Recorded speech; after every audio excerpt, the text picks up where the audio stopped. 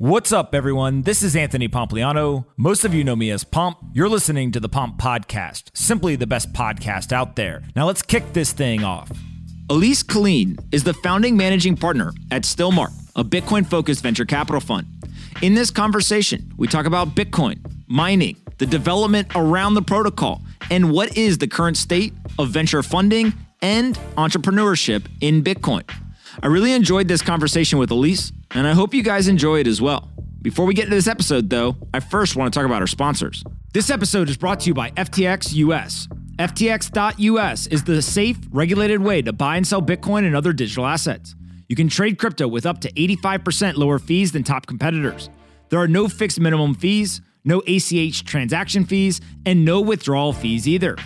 FTX.US is also the only leading exchange that supports both Ethereum and Solana NFTs. Download the FTX app today and use referral code POMP to earn these free crypto on every trade over $10.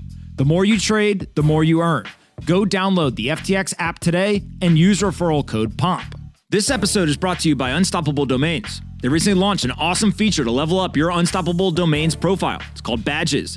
They translate wallet activity into achievements, so celebrating, reliving, and sharing your crypto story has never been easier. Before, these stories were buried in transaction logs that were hard to read, making them difficult to find and understand as well. But since Unstoppable Domain Badges are awarded based on your wallet activity, they're a super fun, easy way to build on-chain reputation just by doing what you do, like supporting NFT projects, collecting domains, or holding crypto. Unstoppable Domain owners can activate badges from their account profile page right now. If you haven't minted an NFT domain yet, go to unstoppabledomains.com right now to own your name, starting as low as $5. Again, head over to unstoppabledomains.com right now to get started. This episode is brought to you by LMAX Digital, the #1 institutional crypto exchange. They offer clients the deepest pool of crypto liquidity on the planet, underscored by a 100% uptime track record through volatility spikes. They leverage LMAX Group's liquidity relationships and ultra-low latency technology. LMAX Digital is the market-leading solution for institutional crypto trading and custodial services. LMAX Digital features a central limit order book that streams various cryptocurrencies, and it's all paired with US dollar, euro, and yen. They also allow you over the internet to execute your crypto trading strategy with precision. LMAX Digital, you may never heard of them. It's because they only serve institutions, but they're secure, they're liquid, and they're trusted. You can learn more at lmaxdigital.com/pomp. Again, check it out at lmaxdigital.com/pomp. Anthony Pompliano runs Pomp Investments. All views of him and the guests on his podcast are solely their opinions and do not reflect the opinions of Pomp Investments. You should not treat any opinion expressed by Pomp or his guests as a specific inducement to make a particular investment or follow a particular strategy, but only as an expression of his personal opinion. This podcast is for informational purposes only. Alyse, how are you? I'm good. How are you? I'm doing fantastic. I'm very excited to be doing this every Wednesday with you. Likewise. I figured the place where we could start first seems to be the topic du jour across Bitcoin. Bitcoin maximalism. Is it good? Is it bad? Is it a religion? Is it not a religion? What's your general take on maximalism and kind of how do you look at maybe the pros and cons of something like that, which is really the culture that surrounds the technology that we spend so much time talking about? Well, first, let's define it, right? So I think people mean different things when they say Bitcoin maximalism. So what do you mean when you say it?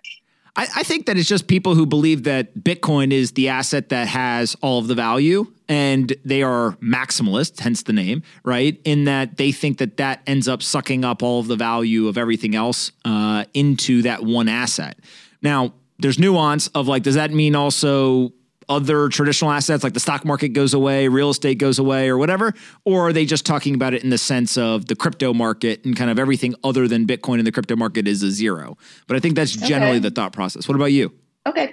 So I suppose when I hear people talk about Bitcoin maximalism or when I refer to someone in my circle, maybe by that term, what I'm thinking about is someone that is adherent and passionate about the core values of Bitcoin.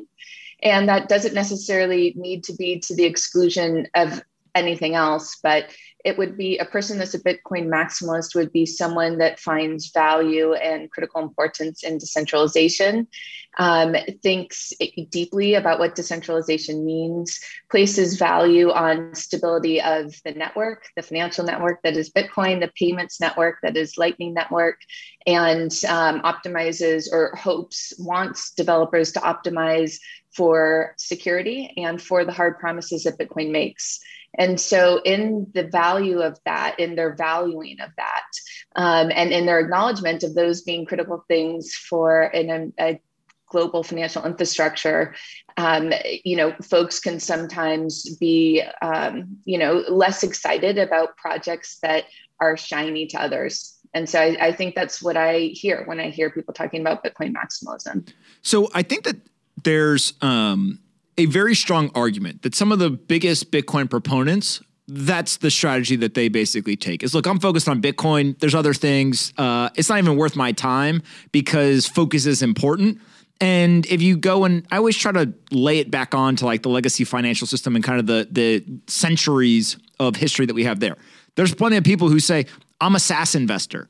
What happens in consumer tech or in hardware or anything else, like that's just not my thing, right? Like SaaS is my specialty. It's what I'm most interested in. It's a thing where I feel like I know the most. I'm intellectually stimulated and I want to go focus on that. And so I think that would be a really strong argument of like, hey, I'm focused on Bitcoin. Everything else, I don't really have an opinion. I think the piece that enters the conversation is that you can't put these general labels on entire groups of people. Right? It's kind of just like politics. You couldn't say all Democrats are one way, all Republicans are one way, all independents are one way. It's a group made up of individuals, and those individuals obviously have various kind of thought processes and extremism on both sides of their viewpoint. When it comes to Bitcoin maximalism, it feels like the smallest portion of that group is the loudest online. Which, okay, I mean, that is true of most groups. But they're the ones who also almost take pride in the toxicity and kind of the things that may not be so much Bitcoin focused as much as it becomes more, I call it like hate marketing, where it's like attack everything else. And I always wonder, like, is that actually pushing Bitcoin forward to accomplish those goals? Because what you laid out, I think almost everyone who holds Bitcoin is like, yeah, that thing I believe in. And it's actually the other components of people who spend all their time on Bitcoin. That's where the questions come in. So like, how do you think about the like focus on our thing and let's push our thing forward versus the like, let's talk about other things or attack other things? Right. So here's the thing. We're talking about a technology that's governed by, the laws of science, the laws of nature, mathematics, and some things are the way they are. And so, I suppose that we're reliant on facts and less on feelings. And for that reason, it does make sense often to take a hard line stance that actually there's a way that this technology works. There's known ways to break these technologies. And then on top of that, of course, it's a technology that has an incentive system layered on top of it, which is bound by the rules or sort of dynamics of social psychology and of communities. And so there's certain things that are just inherent truths and facts. And I'm not sure that I think that pointing those out or the lack of that sort of standard out in other ecosystems is a negative. I suppose that there's a lot of value in the delivery of a message, but I think if we look at what's happened over the past couple of weeks, you see the value of reminding people or letting people know that may have less time to dedicate to Bitcoin or to the cryptocurrency space, letting them know the types of questions they should be asking before participating in other protocols or certain financial schemes. Yeah, it's interesting too because, and again, I'm playing a little bit of devil's advocate here because I think it's a thread worth pulling on to get people to understand the pros and cons of just the discourse in general. I think that there's many critics, I've seen them tweeted online saying, "Oh, the Bitcoiners are taking victory laps because they pointed out A or B failed." But they have like a 1% batting average because they also said 100 other things were going to fail that didn't fail. Now, how do you think about in one area, it's like, okay, there's a 1% batting average. Let's just say we'll use the extreme example. But on the other hand, like just because the other things haven't failed doesn't mean they're not going to fail in the future. Right. Like how do you think about that? The timeline is important, of course. Right? Yeah. So I think the unfortunate thing, so I acknowledge what you're saying, but I have to, push back a little bit because frankly, what I see is really toxic are the promises and sort of descriptions of, unicorns and rainbows that we see in other spaces. So for instance, the topic of the past few weeks has been around this black box yield that was produced both by particular companies or by protocols that users that aren't spending 24/7 in cryptocurrency or Bitcoin were relying on or we're playing around with, we're tinkering with. And it was clear that sort of putting money into a black box, hoping that more people will put more money into that black box so that you could then pull out your money plus theirs.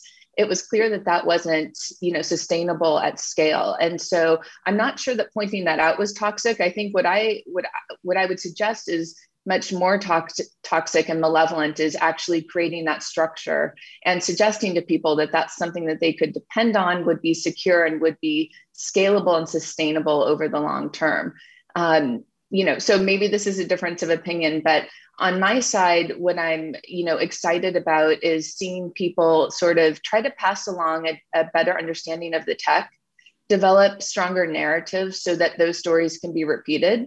And I would agree with you that some of that can be done perhaps in a more compelling way if it's done empathetically. But I also think that people are trying to speak to their own audience. And so narratives will be different across different sorts of groups. Yeah, you're very interesting in kind of the ecosystem because you spend majority, if not all of your time focused on entrepreneurs building in the Bitcoin ecosystem, right? And so many of those companies, some I think we've co-invested in, many we've looked at, at the same time, is a lot of those founders take pride in what I would call like a Bitcoin only approach, right? We are Bitcoin only. We don't support other tokens. We do all this. And some of these businesses have become incredibly valuable, and it's very obvious. At the same time, I've heard many people make the argument that some of the centralized exchanges that support a ton of different tokens have actually driven incredible adoption of Bitcoin. And so when you start to think about like infrastructure being Bitcoin only versus some of the other stuff, how do you think, as somebody who's focused on pushing Bitcoin forward, like, is there a framework that you evaluate either investments or even just like what's quote unquote good for Bitcoin when it comes to like Bitcoin only versus things that help Bitcoin, but they also may do other things as well? So here's the thing, we have to be Bitcoin only because there's so much going on that to do really good work in Bitcoin, you have to be entirely focused on it. To be anything less than 24/7, you're going to miss things.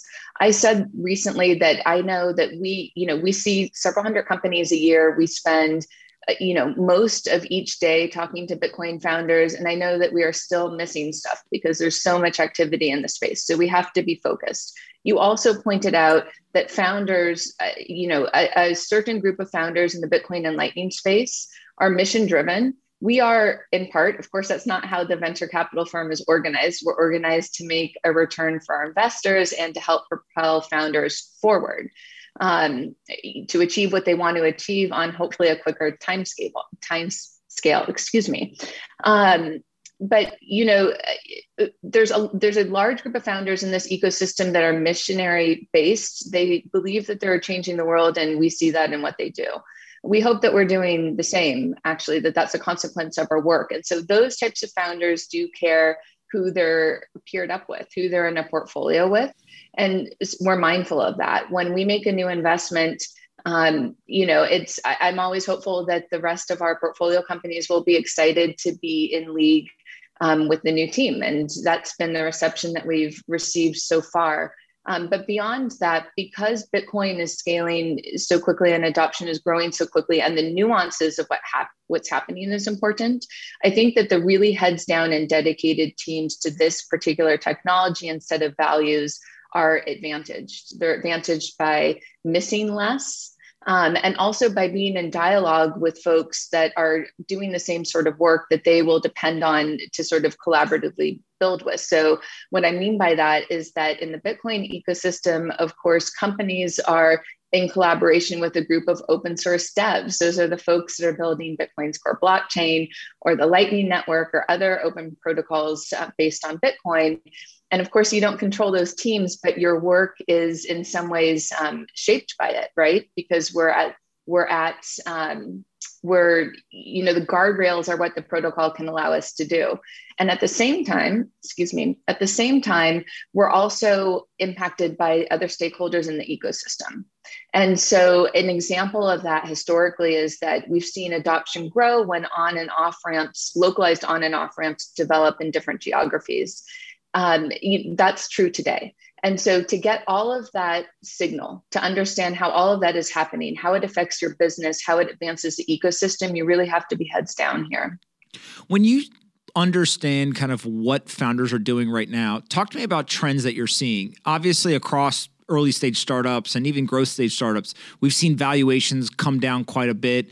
We've seen funding dry up a little bit for technology startups right now. A lot of that's macro market and kind of macro economy driven. Obviously, in the Bitcoin ecosystem, Bitcoin itself has drawn down. What are you seeing from like funding trends right now for founders building in Bitcoin? Okay, so Pump, this is interesting. Here's what we're seeing.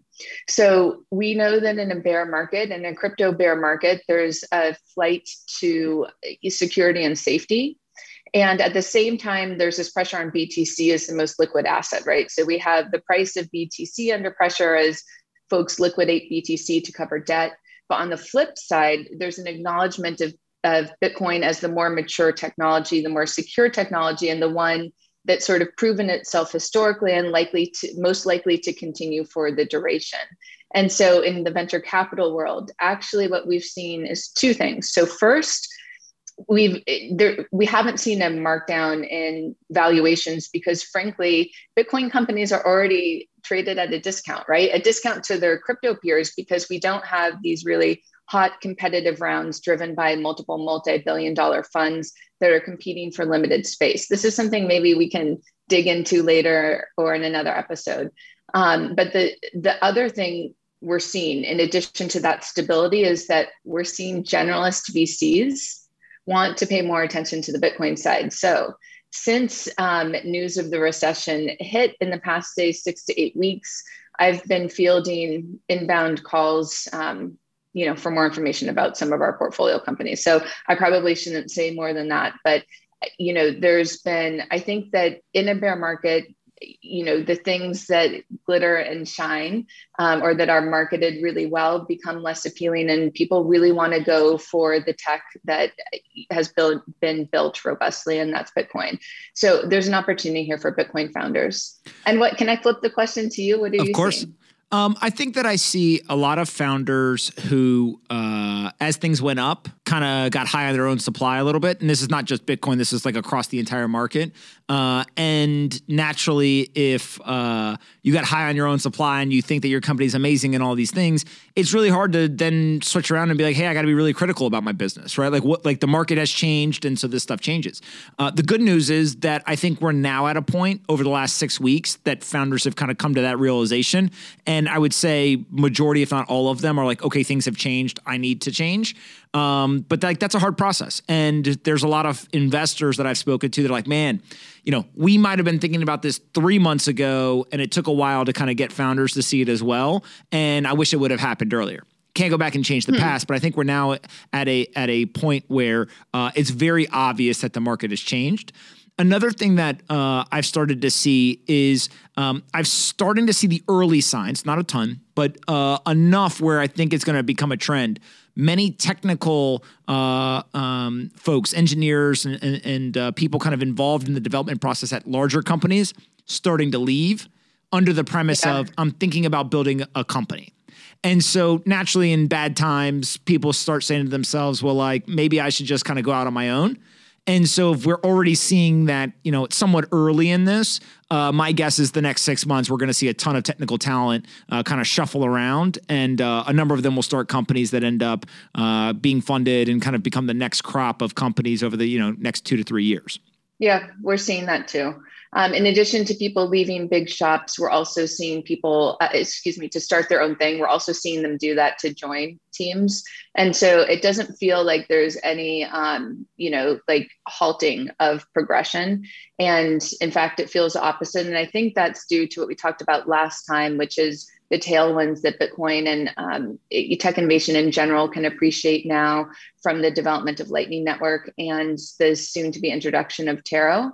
It's catalytic to people's imagination. And so, when people turn inward and reflect on what they're doing during a recession or in a bear market, the things that matter are the meaning of your work, not just, how fast you're building or how much money you're making. And so the meaning of your work is, I think, always really clear on the Bitcoin side. And so I'm hopeful for that. I think that a bear market is not only a time to build, but also a time that signal becomes clearer. And of course, that's always what we're looking for. So, I anticipate bear markets with excitement because of those things. When you start looking at the industry right now, what are the things that people are trying to build? Like, where do you see the biggest opportunity? So somebody's watching this and they say, hey, I want to go build a company. Where are you like, man, if somebody figures this out, that's going to be a massive business opportunity? Okay, well, one thing that people have started building that I imagine could be a massive opportunity is the sort of browser extension access for Lightning across the web. There's a few great teams taking a shot at that, and I think that could accrue incredible value and drive adoption, of course. And in Bitcoin, it's great that those things are linked, right? It gives us a chance to do really well while doing good work. And so that will be an opportunity. There's a ton of them. So some of the things, that are current from just the last week, in addition to the sort of accessibility piece and apps or infrastructure that will drive that, has been, some kind of deep in the weeds technical stuff like middleware in the Lightning space. And so, we're still in the state of the ecosystem where infrastructure is key and where things are really developing in a way that will define Bitcoin and Lightning for users. And so it's very varied, but it's, the core protocols are mature enough that strong technical founders can build upon them. And we're starting to see the ecosystem reap the rewards of that, at least in the very earliest stages, in terms of the talent that's coming in to build. And so that was one of the themes of our last week. Maybe to circle back to a point we kind of like skimmed the surface on, Pomp, around deploying capital in a cryptocurrency space or a Bitcoin space. Would that be interesting to chat about for a second? I would love to do that. I feel like people are confused, so that's why I wanted to bring it up. So one of the things that I've seen floating around on social lately is this question of, how much capital can you deploy in crypto versus Bitcoin? And so I wanted to just point out one of the sort of fundamental truths of the space, which is that Bitcoin investing is based on equity and a company's equity value or ultimately their enterprise value. And that's the same as tech. It's the same as traditional venture capital. And so the amount of money you can deploy in, say, the cloud network ecosystem or the cybersecurity ecosystem or Bitcoin is going to be capped. And that's because it's based on, sort of the total equity value that exists at any one time in a snapshot. Now, if we flip over to cryptocurrency, we know that that's not true. There's been several people that have taken stabs at explaining this, but basically, long story short is that you can deploy more capital in the cryptocurrency space because these tokens are not attached to equity. They're not attached to a company's enterprise value. And so there's no sort of limit in terms of what you can achieve because you're not constrained by, sort of like the parameters of that. What you're constrained by is how much excitement you can generate in these various communities. And we've seen in this just past bull market that you can generate a lot of excitement, especially with promises based on sort of weak premises, which gets us all the way back to the first topic we talked about, which was, is it toxic to point out some of those false premises in these challenger techs? But, all of that said, Pomp, I think the thing that gets really confused is whether Bitcoin is even competing or in the same space as other cryptocurrencies. And from my perspective, I think that they're almost entirely different. I don't know. I would love to spend less time thinking about, Bitcoin maximalism or toxic maximalism, just because of the fact that I think that these categories are just so entirely different. That it should be that Bitcoin and cryptocurrencies are grouped together much less. And I hope that in the going forward, as things diverge, that will be true. Yeah. And I think we'll all be benefited by that. How do you think about stable coins? Like, one of the things that I find fascinating about all of this, and I truly try to like remove myself for a second of like my own bias and just think of, it's very obvious that there's 150 million people, I think at this point is the estimate, that hold Bitcoin, and kind of are Bitcoiners, whether they identify that as not, they have Bitcoin. And it seems like the only other asset in the market that maybe half or more seem to be okay with or kind of hold their nose and say like, all right, that's fine, is stable coins. Now, we talked last time about the idea of potentially building stable coins on top of Lightning via Taro and all of that. But like, how do you think about stable coins fitting into this? And is stable coins part of the Bitcoin story, or is it something like that gets bifurcated away over time? So we think about the separation or the existence of two things in Bitcoin, which is BTC, the asset, and then this stack of protocols that make up the financial network of BTC, of Bitcoin. And so to give people access to that financial network, to Bitcoin Core or to Lightning Network, the payments network, in a way that suits their needs, I think is really important. It's non-judgmental. It allows more people to participate, and it doesn't demand of them that they fit a certain mold. And so I think in that sense that stablecoins on Lightning or in a Bitcoin environment really fit with the Bitcoin ethos, all the way back into the very earliest sort of formation of what Bitcoin ethos was, and how Satoshi, proposed to the Cypherpunks Forum, it would be used. And so while in 2009, it was probably hard to imagine stablecoins, and I haven't read the chats in a long time, although when I started in Bitcoin, that's where I started. But I don't think that there were reference to stablecoins on Bitcoin in the chats. But I imagine if there were, that they would have been well received, because the mission of Bitcoin was to have as many people across the world, including in a free and fair financial system. And so stablecoins are a path to that. Of course, stablecoins are different than Bitcoin in that there's a centralized agency that acts as an issuer. And so I understand, some folks having hesitancy around that. And, of course, if you're comparing it to a pristine asset like Bitcoin, it makes sense to have hesitancy for sure. But I think when you're living in an emerging market and your options are, using cash locally on the street, and that cash could be declining in terms of its purchasing power, or using USD, which is more stable than many emerging market currencies, using USD on Lightning, then the trade-offs of using something that relies on a centralized issuer versus BTC that has volatility, I think for that family, those trade-offs are going to be defined in a different way. And I wouldn't want to impose my own values on that or my own decisions on that. I would leave that, to each family to do themselves. And I'm happy that they'll have those decisions to make soon. When you start to think about where we go from here, is it exactly like past bear markets? Just builders put your heads down, build, the bear market will pass, and, kind of all will be good in the world? Or you have a different message for the founders that are in your portfolio or the founders that you talk to on a day-to-day basis? So here's the behind the scenes of how we talk to founders in general. So it's not just in the bear market that you have to be critical about your growth, right? So when there's a bull market, metrics are going to look great up and to the right, even if there's things that are fundamentally not right in the company or the product. And so it's always important to evaluate growth and adoption of your own product from the perspective of where the market's at and adjust accordingly. And so what I mean by that specifically is that in a bull market, real growth means beating the growth of the market. And in a bear market, it's the same. So in a bear market, real growth is showing greater engagement with your current user base, for example, or continuing to grow, but at a slower cadence than you did when the market was, flat and bouncing around, or when it was a bull market.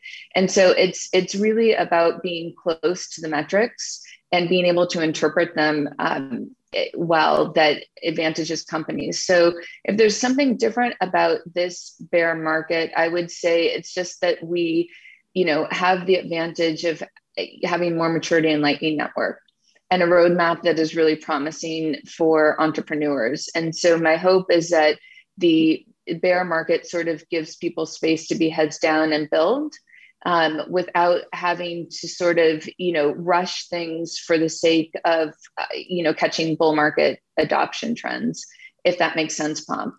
It makes a ton of sense. Where can we send people to find you on the internet, whether on Twitter or find out more about Stillmark? Sure. Well, so, founders should email us, and they have been. So stillmark.com has various ways for founders to reach out, but we're at founders. We have a special email which is just founders@stillmark.com. And I'm on Twitter too, but probably, less than most. But nonetheless, we see stuff, we meet founders on Twitter, and we're really excited about what's going on. We're still deploying capital. We don't see any slowdown from our peers or from the investors that we work with. And like I said, in fact, we see the opposite, because folks that have been distracted by other stuff are paying more attention to Bitcoin. And so what I would say to investors that are interested in Bitcoin companies is that, now is the time to really sort of understand why Bitcoin thrives when other spaces, can be more challenging. And getting those core values in a bear market, as Pomp, is the easiest time. I think that you're onto something here, and your Twitter bio is perfect. Just nice and clean, explains exactly what you're here for, which I appreciate. Awesome. Alyse, thank you so much for taking the time to do this, and we'll talk to you again next Wednesday. Thanks, Pomp. Have a good week. See you later. You too. Thanks so much for listening to today's episode. I really hope you guys enjoyed this one. Make sure you're subscribed on Apple, Spotify, or your favorite podcast player. And if you're looking to try to transition to get a new job in the Bitcoin or crypto industry, we've got you covered. Head over to pompscryptocourse.com. We've developed a curriculum with the top teams across the industry. It's a 3-week intensive training program with over 50 events packed into that 3-week time period. Go to pompscryptocourse.com to learn more, and I'll meet you guys for the next episode.